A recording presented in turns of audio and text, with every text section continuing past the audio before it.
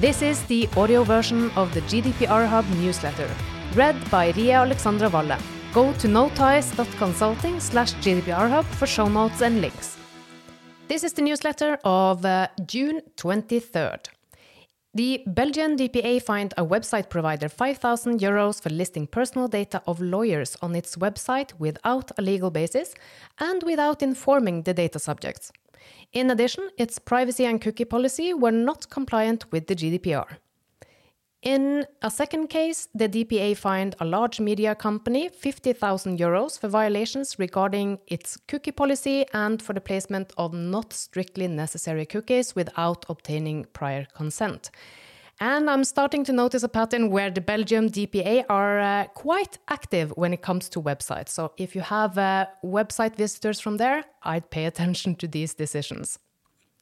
Moving on to Germany, where the Regional Court of Cologne ordered an online stockbroker to pay non-material damages of €1,200 because it didn't delete or change the login details of a previous business partner to its database for several years, which were later used in a data breach by a third party. And this is why I often say that data is toxic.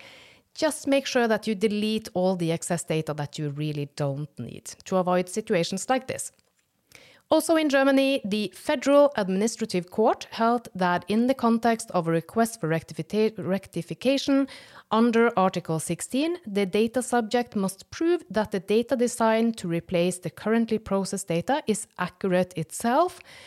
And if you remember a couple of newsletters ago, this was what the Administrative Court of Cologne also found. Finally, in Germany, the Schleswig-Holstein Higher Regional Court ruled that under current German law, a credit rating agency may only lawfully process personal information from insolvency proceedings no later than 6 months after their termination. In Hungary, the DPA imposed a fine of approximately €25,000 on a debt management company, which, among others, violated Article 12.1 by failing to accept a verbal request for erasure. So please make sure that you are in full control of wherever such a request can come into your business or organization to document it and process it accordingly to avoid a fine. In Italy, a municipality was fined €20,000 by the DPA for operating photo traps without adopting any compliance measures, for failing to provide information to the data subjects, and for failing to provide direct contact to their DPO. And here I'd like to remind you to please do check out the Working Party 29's guidelines on DPOs to make sure that you are also providing a direct contact point for your DPO. Moving on to Norway, where the DPA has banned the use of shinigami eyes on Norwegian territory after determining violations of Articles 6.1, 12.2 and 14. This controversial browser add-on allows users to highlight trans-friendly or transphobic social network pages and users. In Romania, the DPA fined a building owners association €7,000 for keeping an extensive register of couriers entering the residential complex and for keeping video surveillance footage of the entrance longer than necessary for security purposes.